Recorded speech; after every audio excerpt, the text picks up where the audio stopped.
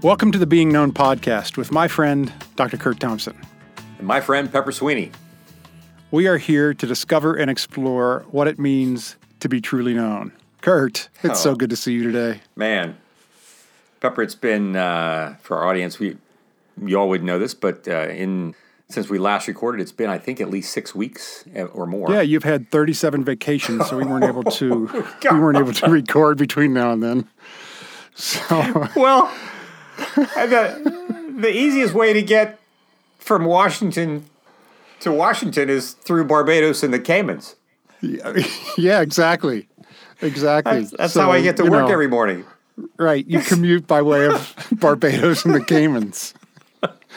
I do that mentally every morning, but I don't actually do it physically. Gosh, I wish that were true, that I was in Barbados and the Caymans. But man, it is good to see you. Yeah, it's been a minute, and we were talking before we started recording today that just how much we missed each other, and just how good it is to be together. And you know, I feel that time. You know, I remember a couple of weeks ago, I was looking at the calendar trying to figure out when we were going to see each other again, when we were going to record, and I was like, wait a minute, that's way too long, too far away. Right. Yeah. Yeah. At some point, I don't remember where it was in this space in between. You texted me something. Yeah. And I'm like, I can't just text him. Like, I got to call him. I just got to hear his voice for like 2 minutes. That's a pretty common occurrence. I'll text you. I'll be working and I'll text Kurt and then the phone rings right away. It's like, nope, text isn't good enough. So cool. Man, yeah, it's because, oh gosh, yeah, it's just so good. And dude, like your haircut, it looks super today. I love it. Just looks like a recent cut. Yeah. I went and saw Donnie up at Clifton Barber's a couple of days ago, and he gave me the high and tight. I'm happy about it. Love that. Ready for at least spring, if not summer, just around the corner here. Yeah, I hope spring gets here. Yeah, well, honestly, I will say it has. It's been a weird spring, but it's talking about the weather on a podcast is not the most exciting thing, right? But what is very cool is outside my back window, there's a small woods, and we went in a matter of a week where it warmed up a little bit, and every tree has just got that brand new growth green. It's just beautiful, and it's spring's my favorite for sure. Yeah. So today we are here in episode 11 of the fourth season of the Being Known podcast, and we are talking about trauma this whole season. If you're just jumping in, stay with us today if you want, but I would recommend going back to the beginning because we've talked about pretty much every aspect of trauma throughout this season. And today we're going to be talking about healing trauma, the wholeness of integration. And I would like to mention a few resources just before we jump in that Kurt has researched for us. We have Boundaries for Your Soul by Allison Cook and June Miller. We have, this may be my favorite title for a book ever, Try Softer by Undi Kolber. I just love that, what that conjures up in me. Brain Spotting by David Grand and Generations Deep by Gina Berkmeyer. Mm-hmm. Yeah. Yeah, those are resources that I would encourage our listeners to check out, wade into, be aware that you can feel free to take your time to go through them because they are helpful works. They're serious works, and by serious I don't mean gravely serious. I mean they are weighty, and they're going to be really, I think, worth your time.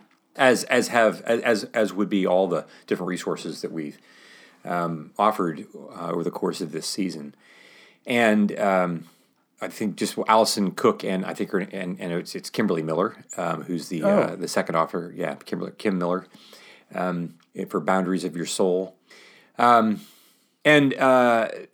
today's episode, Pepper, in some respects is going to be kind of like a culmination episode of all these different things that we've talked about, and I want to just relay one particular story that in some respects captures a number of these different features. And this person's name is Emily, and we've talked about different kinds of trauma, and both trauma of the neglect and the trauma of active wounding.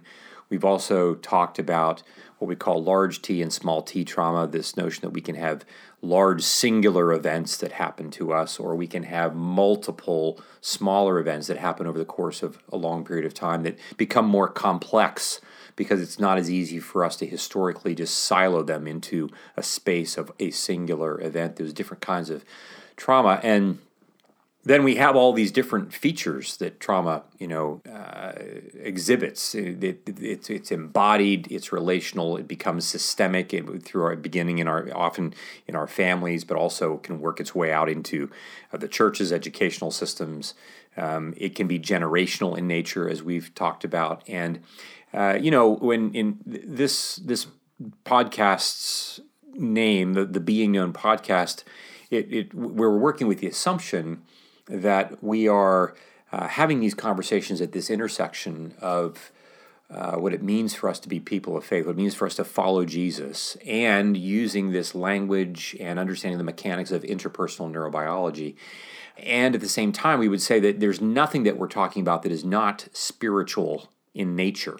Everything is spiritual in this sense, from the standpoint of the biblical narrative.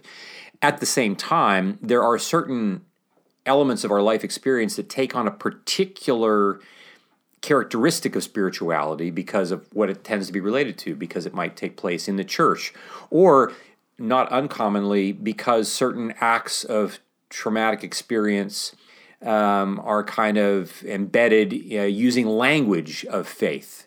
And we'll talk about that a little bit as well. But, all right, distilling all this, Emily is the person that I want to just share her story briefly with. She was a person who was the youngest of three siblings who grew up in a home in which her mom, unfortunately, had some real challenges with mood problems.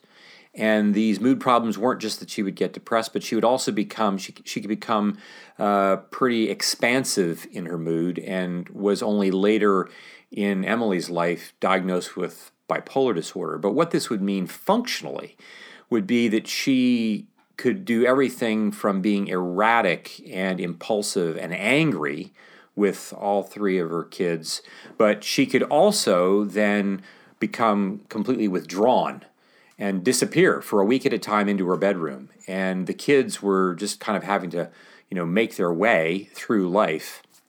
There was a fair number of years between Emily and her two older siblings. And so in some respects, once they left the house, there was a lot of this chaos that was in the house for Emily that for which she was the only sibling that really encountered this. And it also, unfortunately, was the case for her that as her mom, as time moved on, her mom's situation got worse over time. And so in some respects, things were even more difficult in the house after Emily's siblings left the house. And so there were some things that they actually didn't even have the opportunity to see that had happened. One of the other challenges, of course, was that Emily's dad, well-meaning though he was, got to a point where he really couldn't tolerate this anymore. And when Emily was about 14, he left. Yeah. He filed for and got a divorce. Within about 2 years, was married to another person. Began to have their own family. And this became, offered for Emily to come and live with them. The challenge was that in this new family, Emily was told, well, you can come and live with us, but you need to know that, this is our family. This is not your family. This is our family. You need to be, I'm happy for you, all the things. Now, of course, if we peel the onion back a little further, we would see that, Emily's mother's father, so Emily's grandfather, who had died before Emily came into the world, had been a bit of an absent alcoholic father. He wasn't violent, but he was absent. And so Emily's grandmother was basically having to do whatever she could to like just make things work in living in this house with an alcoholic husband. And Emily's father's mother had also been quite depressed. And so you've got these generational forces that are rolling downhill toward her. And the other thing that was also noteworthy was, of course, is that Emily in her family, her father and mother, they were in church every Sunday. And these were people who, in their best moments, were Godfather followers, wanted to be faithful in that sense. And interestingly enough as well, when Emily's mother was not in one of her either more chaotic or absent places, it turns out she could actually be quite present with Emily and kind and attuned to her, but you just never knew when it was going to disappear and move into some other place. And Emily she's really smart, kind of sought academics as a refuge, able to do that, goes off to college, and when she gets into college, she finds a church community that actually takes her in and cares for her and so forth, but was also a church community that was kind of really committed to a particular way of engaging the world that didn't really pay much attention to emotional states. They were the way they operated was to make sure that their people believed the right things, but they weren't really very sensitive to the whole notion of what was it like for you to have these kinds of emotional wounds. They weren't paying that much attention to that. Good people, but not a lot of practice or experience with that. And so what this means is that Emily has a life in which she now finds a church home, but what she doesn't know is that there's all of this payload of trauma that she's walking around with. And when she eventually, I started to meet with her when she was in her 30s.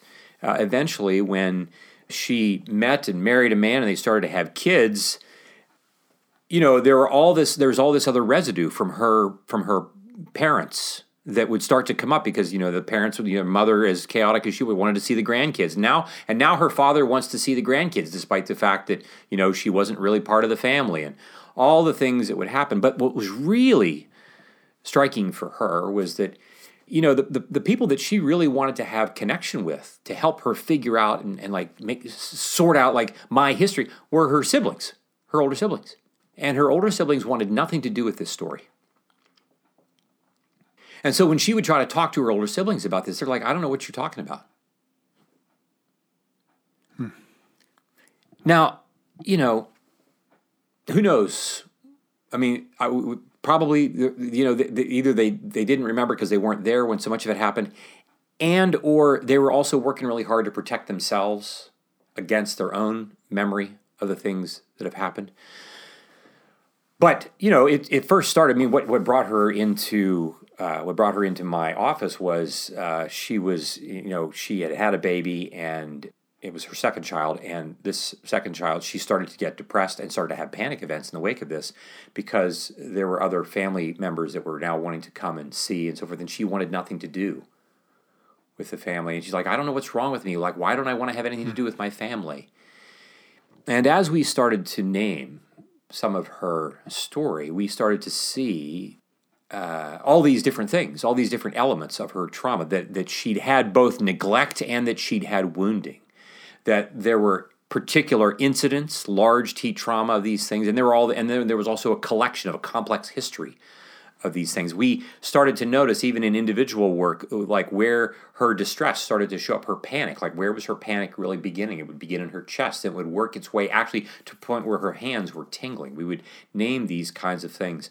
Of course, we were able to identify the relational and the systemic and the generational, but also as well, how the spiritual element of, she and her husband had found themselves in a church fellowship that was really paying a lot of attention to believing the right things, but were not very open to we might say the right side of the brain. We're not really very open to the other elements of this. They didn't have a lot of practice doing that. And so in many respects, it just reinforced the sense of denial that she had to, maintain in order to keep herself from really feeling so dysregulated.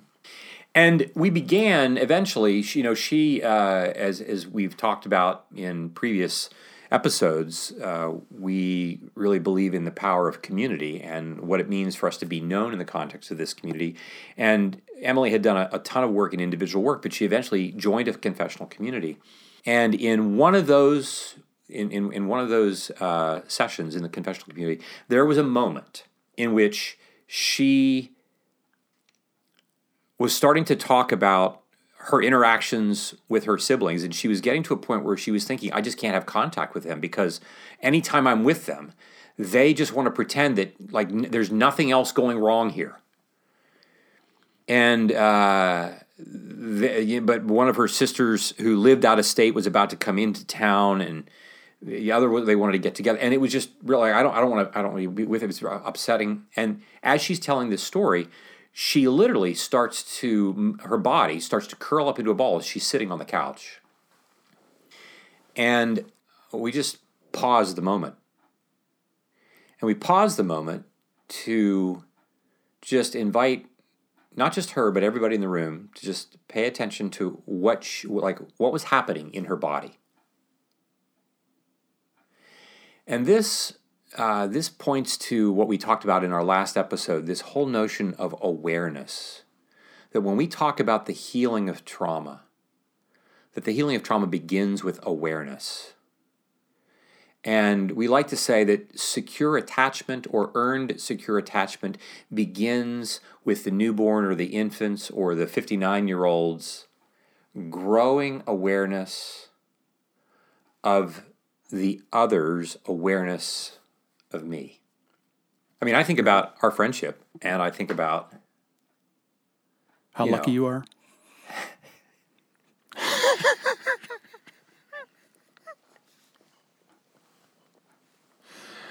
How just unbelievably lucky that you found yourself in a friendship with Pepper Sweeney. I mean, come on. I mean, I know. That's like winning the lottery. I know it is, because how do I rate that I get to be a friend with the most beautiful man in the world? I mean, I don't. How do I rate? Yes, I ask myself how I can.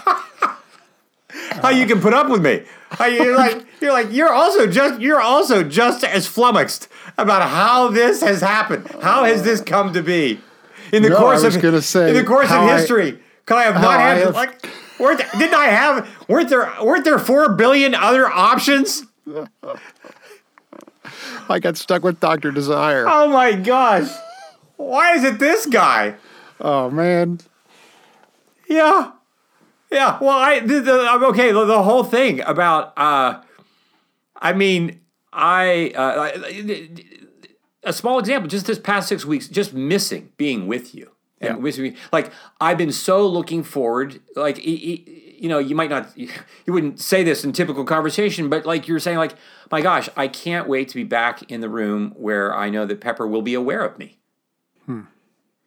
And in that moment for Emily, the fact that we weren't just aware of her in some global sense, but we were actually aware of her body, that she was getting all balled up. Right. And we were aware of the detail, aware of the distress, aware of the anguish that she was demonstrating. And I remember just saying to her, hey, I just noticed this. Do you notice what you're doing with your hands? Tell me what you sense in your hands. Just be aware. We're not even saying that we didn't say you shouldn't feel that. We're just saying just notice. And we went from her hands to her arms to to her and that she was hunched over and that her legs were kind of tight up. And I just said, I just want to invite you to just allow your hands to rest on your lap for a moment. And then I said to the rest of I just want everybody else, if you can all do that. And I said, what else? Where else are you feeling? She said, I'm breathing really, really shallow, really fast, and my chest is tight. I said, I just want you to take your hand, your right hand, just allow it to rest on your chest. Just allow yourself to feel your hand on your chest and allow your chest to feel your hand and your hand to feel your chest. Just focusing your attention. And I just want you to allow yourself to breathe. I want everybody else to do that. And everybody did it. And Pepper, it was stunning to watch everything about her physicality change in a matter of about 60 seconds.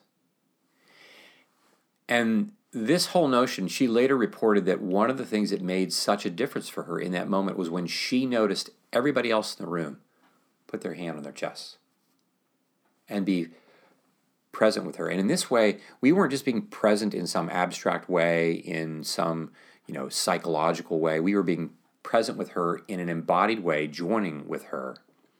And as we've often said before, shame is like this locomotive, and if we're going to move it, we need a bigger train.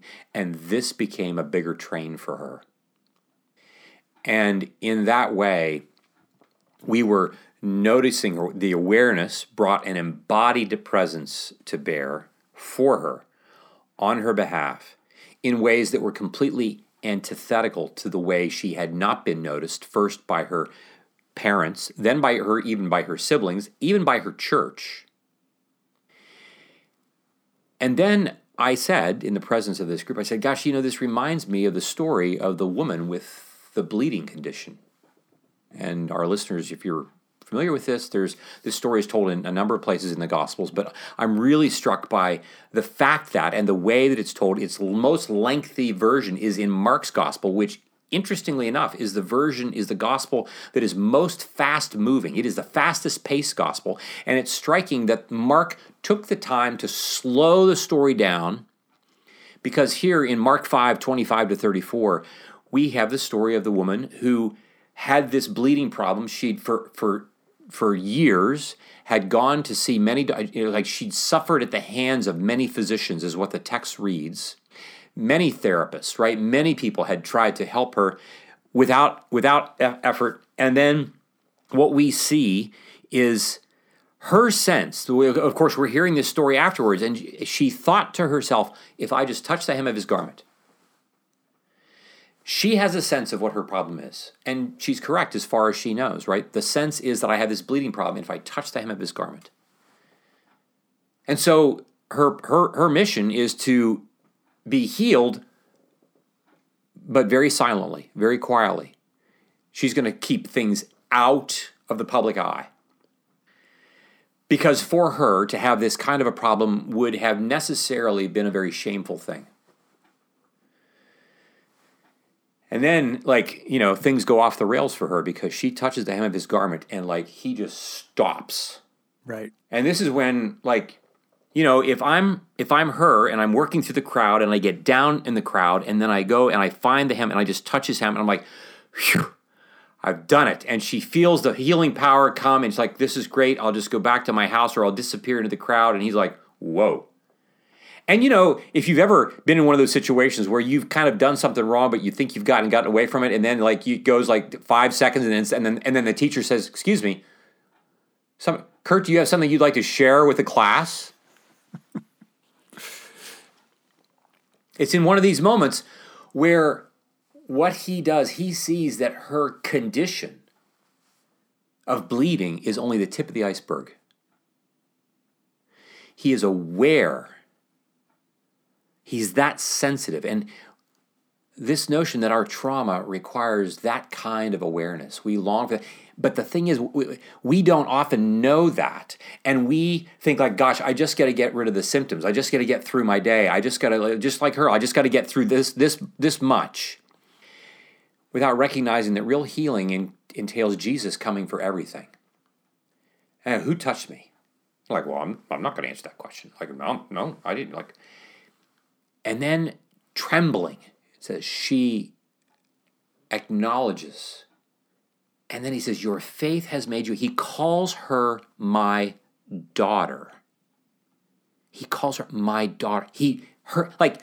Again, we have to recognize that in that time, for anyone who was not in your biological family to call you their brother, sister, daughter, son, it wasn't done. To call someone their daughter, their son, their father, their mother was a word of intimacy, was a word of being drawn. He wasn't just healing her. He was saying, "You're mine." The healing of trauma is not just intended to eliminate our symptoms. It's intended to draw us into a family of belonging. And so this first passage then reminds us that there certainly are tactical things that we need to do, right? There are things that we want to do in the same way that first Jesus does heal the bleeding. He stops the bleeding. We stop the hemorrhaging. And in a lot of the work that we do, there are a lot of different things that we tactically want to try to employ. We've named some of these things with some of our resources. We've talked about internal family systems, this way of imagining how the mind works that was developed by Richard Schwartz back a number of years ago, and that we read about in Allison Cook and Kimberly Miller's book, Boundaries for Your Soul. That's a thing that I would really advocate for us. It's an accessible read that really helps us recognize that so many of our traumatized parts, we just want to get rid of them. Just like the woman with the bleeding dyscrasia, she really wanted to get rid of some of those parts of her. She just wanted the bleeding to stop. And Jesus is bringing every part into the room. There is a particular intervention called brain spotting. It's sounds kind of weird, but the book that we mentioned, Brain Spotting, at the top of our hour by David Grand, is also, it's just another form of intervention, not unlike EMDR. There is work that we do with, there is an exercise that we do called the formation of a trauma egg. And this it's a way of drawing out, literally like drawing out on a large sheet of paper, various events that we have memory of traumatic events that we've had in our life, sharing that with somebody else, because what we're doing is we're really doing what the woman did. Like, we're bringing ourselves to other people in order for those other people to provide for us healing of the acute symptoms, but we're not stopping with that in the same way that Jesus didn't stop with that. One of the first things that we then see when he calls her daughter is he's doing what he did actually earlier in Mark's gospel. He's thoroughly upending the notion of family. This whole notion that when he calls her daughter, that when we are working with people who've had trauma, what we really want them to know is that, like, I want you to have the sense that I see you as my daughter or my son or my brother or my sister. And those kind of family ties are ties that don't ever dissolve. So we're not just healing symptoms. We're drawing people into a state of belonging in a family. In Mark chapter 3, verses 20 through 34, we see the first classic psychiatric diagnosis of Jesus. When he's healing people and he's in the synagogue and he's upsetting the Pharisees and so forth and so on. And the text reads that his family came to find him because the neighbors had said that he had lost his mind with all these things that he was doing. And he goes and he's teaching in a home, and there's so many people packed in the home that when his mother and brothers come to find him, they can't get in. And they send someone up with the word, "Your mother and brothers are here." And then he does this very strange, unthinkable thing for a firstborn Jewish male in public to say, "Who is my mother? Who are my brothers?" The one who does the will of my Father. He is my brother. She is my mother. This would be an unconscionable act of betrayal to say this publicly. You can imagine you're married and your brother's like, what the heck? And what Jesus is doing is he's paving the way for us to recognize that our healing, our trauma, our regeneration is intended to be sought from not just by particular people, but from anybody who's willing to pay attention to this. And so in our confessional communities, for Emily in particular, we knew that she wasn't going to be able to receive from her siblings what she really needed to receive. And so part of the work that she was doing was the work of imagining that what she really needs, this felt sense of affirmation and validation of what it was like for her growing up in her house, but not just to stay with that, but to move into a space of regeneration that she wasn't even receiving from her church, We want you to receive it here, and we want to be your father and your mother and your brothers and your sisters. We want to be the ones who are doing the will of your Father. So much of the life of spiritual formation is about how it is that we have to refocus our attunement, because I'm always going to be wanting things from my Father that I'm just not ever going to get. I'm always going to be wanting things from my biological family that I may not ever get if they're not willing to be in the middle of the work of transformation. And when we can't get it, sometimes my sense, my reaction to that is like, well, I'm just not going to get it, and I'm just left in a trough of grief and distress because it's never going to happen. Jesus very plainly saying, no, I want you to turn to those people who are waiting for you, who are going to offer this to you, who want to be your brother, your sister, your father, your mother. And this is an example of how we then move from what we like to say, we're moving always in the healing of trauma. This regeneration, this movement toward integration is always a movement from imagination to incarnation. This notion that we want to take things out of the abstract. We didn't just want to talk to Emily about ideas in the confessional community. We wanted her to have not just an imagined sense of what this can be like. We want you to have an incarnated, an embodied experience of what this is like. And so when she is noticing that people are noticing what she's doing with her body, when people then act toward her in ways that she is able literally to take with her in her imagination when she then goes back to her home.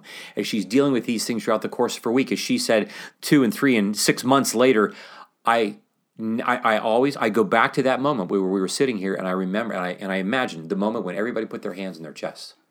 That's what I was going to say. One of the things I loved about that moment as you described it was, it wasn't just everybody focused on her and pointing out what she was doing. The whole community became aware and started doing the same physical exercise to release some of that stuff. Right. And they were working together as a unit, and not just what could have maybe even caused her shame and caused her to shut down more became something that made her feel more connected with everybody in the group. I thought that was a really beautiful thing. Yeah, and here's the thing that, like, I don't think that I was even expecting. You know, a number of people that very day and then later would go back and recount that moment and talk about how, you know, one person said, you know, when I put my hand on my chest, I suddenly became aware of my own story, places where I get ramped up for the same reasons that Emily does. And I found my story coming into the room and being comforted. Yeah. As odd as it seemed, I found watching Emily while I also did this. I mean, I was aware that Emily said that we were bringing her comfort. I was finding myself being comforted by Emily doing this. And this is an example of the work of the Holy Spirit, that it is always moving toward this state of integration, always taking us from places of trauma, from where we are imagining that the Spirit is always moving from creation to new creation, from where, if my story is chaotic or rigid, as we've talked about in other episodes, we're moving it toward new creation. And the other thing that we really emphasize for folks is this takes a long time. Yeah. You know, the one thing you said when Emily came into the office, she came in because she didn't understand why she didn't want to be with her family, was one of the, you know. But to get from that point to discover all these other parts of her story that she wasn't really even aware of with you, and then to take that into the community, and then just the time and, you know, effort and everything. It's not, I don't imagine that this happens, you know, in a couple of weeks, or, you know, this is going to obviously take a lot of time. Right. You know, and it reminds me too, then, just this notion of, and even what we're doing now, one of the things that we draw people's attention to in these confessional communities is, and again, this notion moving from imagination to incarnation. Especially in the Christian community, we have this penchant for talking about God, talking about Jesus, talking about what we believe. And all of that remains in this category of this abstract thing that is actually separate from my real embodied experience when I'm talking to the clerk at Safeway's checkout counter. Like somehow that doesn't, like, yeah, I know that I want to be kind and polite and nice, but the whole notion that like right now God is like standing at the checkout counter, like wanting to use me to love this person into the kingdom, I don't, like, all that's lost on me. I don't pay much attention to this. But it is in these moments where we say, look, we really want us to be practicing, imagining that what's taking place in the scriptures, it's not just an idea. We don't want it to be limited. We want it to be lived out in your body so that when you say, as Paul says in Colossians, for you have died and your life is hidden with Christ in God. Emily knows what it means physically for her life in that moment to be hidden in this circle of people.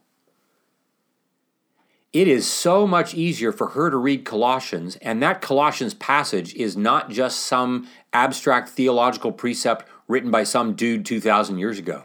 It's happening in the room. Like, this is what it means for me to put to death the part of me that says, I'm not ever going to have a family. I'm not ever going to be cared for. I'm not ever going to be seen, soothed, safe, secure. You just got to make it on your own. You just got to work all the things that our old selves do that we've got to kill, that we have to crucify. And instead, all that's going to die. And I'm now being hidden in this body of Jesus.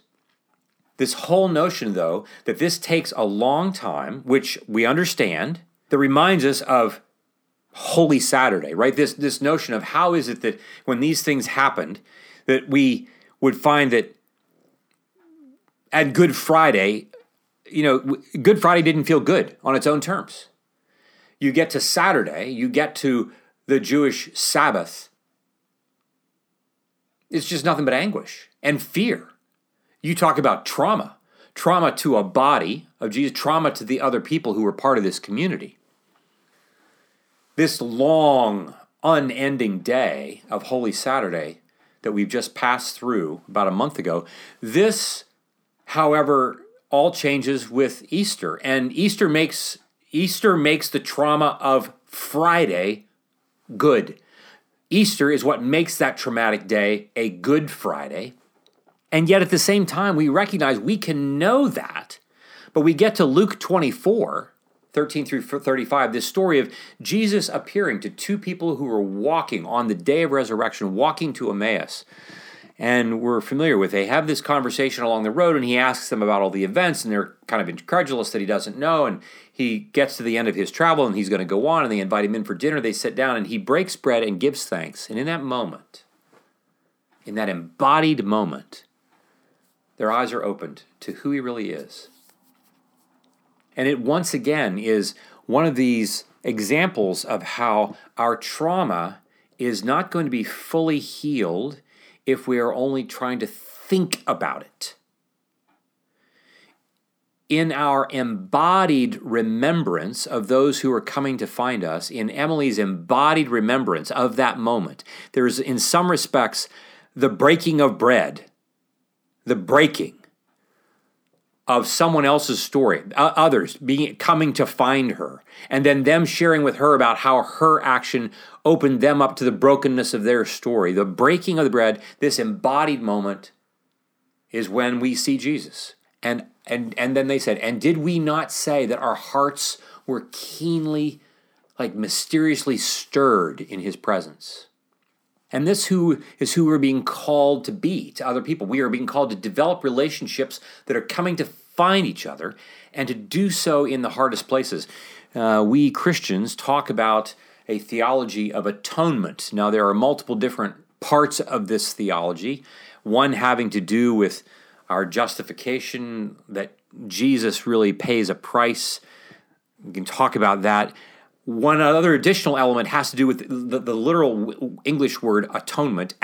Comes from at one meant. This notion that God is being fully with us, fully at one with us, because I need someone who can go to that length and beyond, given how broken I am, to find me, to heal me, to regenerate me, and to do so in this holy Trinitarian presence, and then invite me to become part of that work on behalf of others.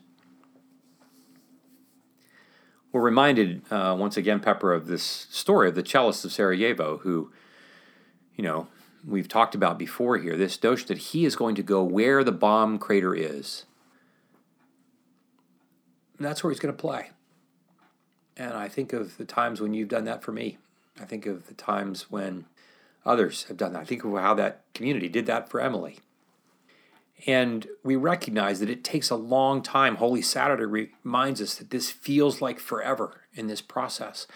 And therefore remembrance, going back to these places of connection over and over and over again, no matter how thorough this trauma has been, its embodied nature, its relational nature, its systemic, its family nature, its spiritual nature, its religious nature, all these things.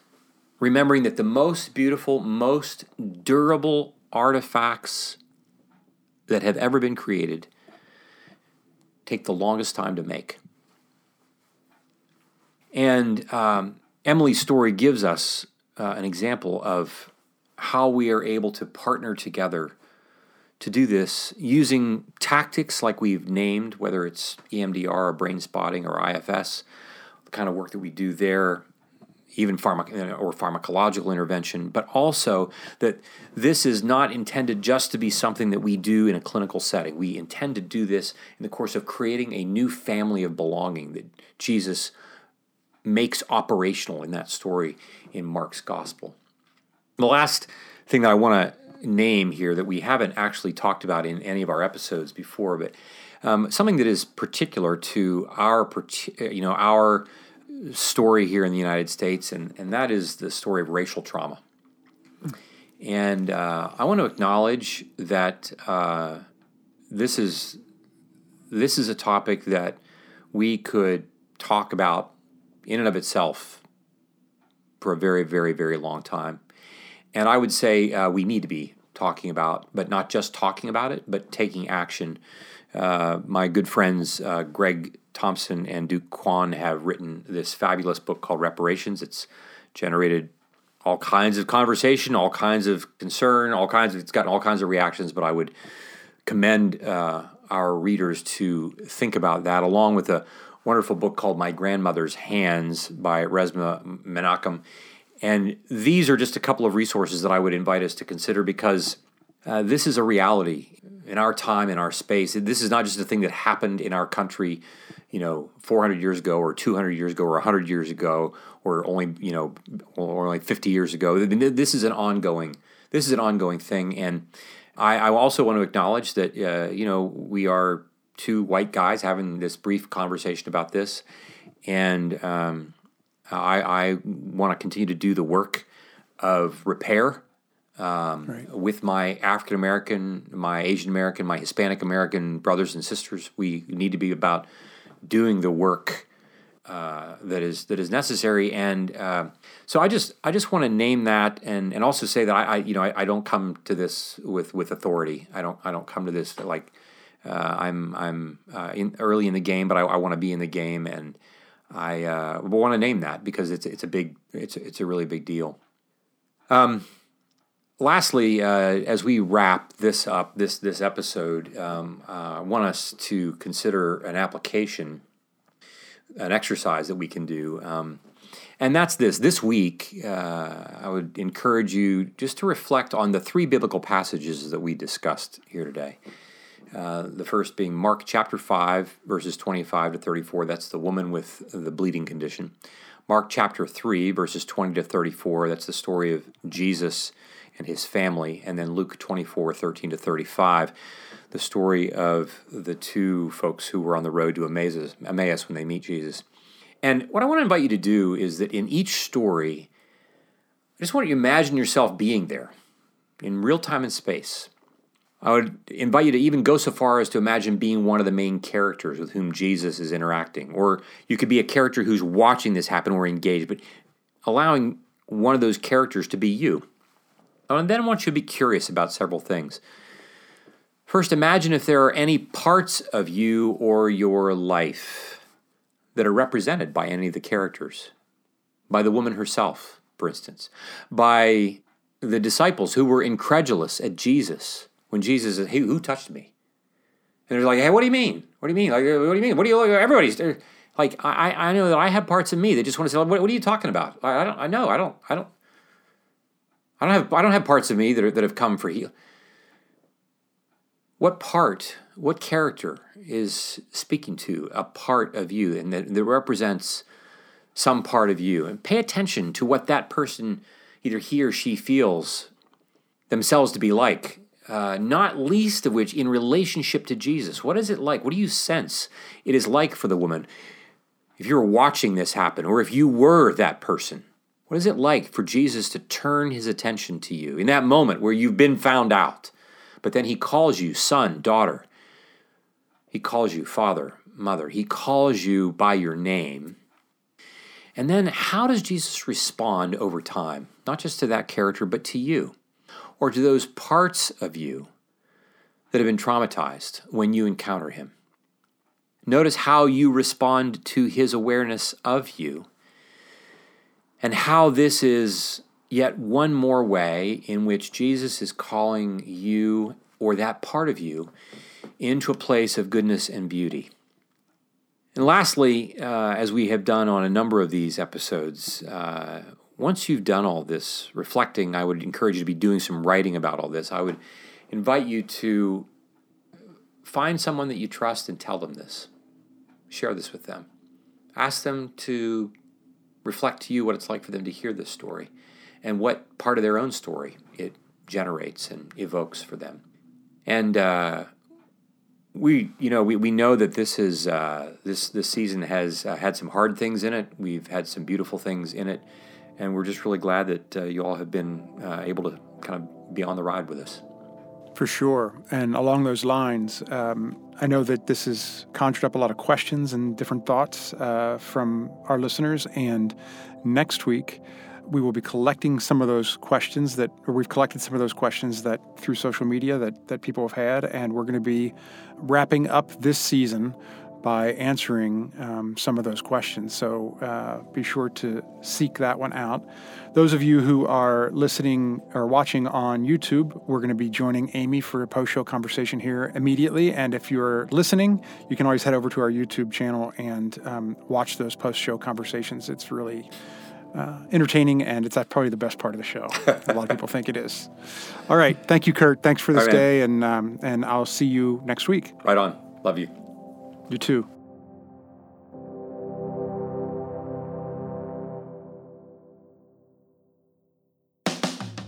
This podcast is produced by Kurt Thompson, Pepper Sweeney, and myself, Amy Chella. Audio production and editing is by Keaton Simons. Video production and editing is by Mark Gould. Speaking of videos, each week we post the video version of every episode to our YouTube channel. You can find us on YouTube by going to youtube.com or your app and searching Being Known Podcast. If you'd like to connect with us, you can find us on social media at Being Known Pod. If you like this podcast, tell a friend. Tell all of your friends. And please like, rate, and review. Be well, be known.